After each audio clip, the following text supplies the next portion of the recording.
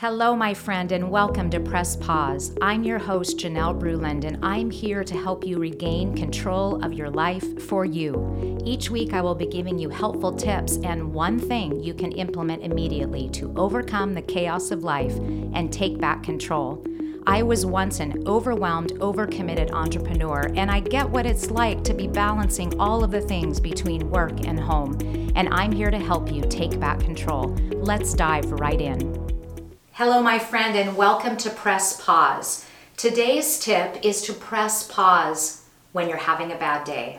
Okay, it happens. It does. There's going to be some days that no matter how you've set it up to be a day of success, that you just have a bad day. Things don't go your way, and you end up really beating yourself up, and you just don't feel good inside. Well, here I am to tell you today that that's going to happen sometime. There's going to be bad days, and you can press pause. So if you're in the middle of it and you're just feeling all of these negative emotions swirling around, I want you to stop and reassess. Stop where you are right now. If you find yourself that you've gone into this negative swirl of emotions, that today is just really a bad day and you don't feel like you're going to be able to get out of it, then you need to press pause. What I want you to do instead is I want you to find something that's restoring for you.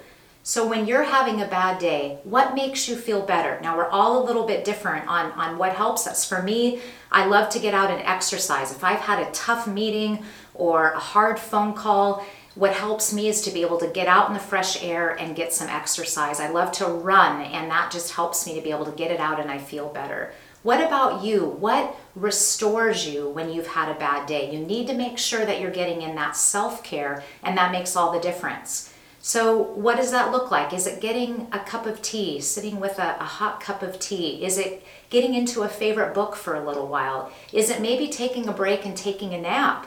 Is it going and getting a massage or running a warm bath? What does it look like for you to restore yourself again?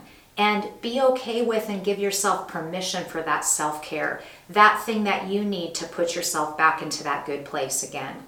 And I want you, most importantly, to not be too hard on yourself, because we're really good at beating ourselves up, aren't we? When we haven't had a good day and then we have a mindset that goes with that.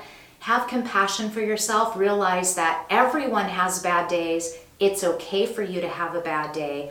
Press reset, press pause, take some good care of yourself. Thank you for listening today. Take that one thing you learned and start making it a habit in your life now. And be sure to tune in next week for another thing you can do to improve your life and be the best version of yourself. Cheers to making this time for you each and every day. If you're enjoying this podcast, will you please take a moment to leave a positive review? This helps get the message out to impact as many people as possible. And I encourage you to subscribe to this podcast. That way the episodes will drop each time a new one comes out. Remember, you don't have to be overwhelmed and overcommitted. You have the power to take back control of your life.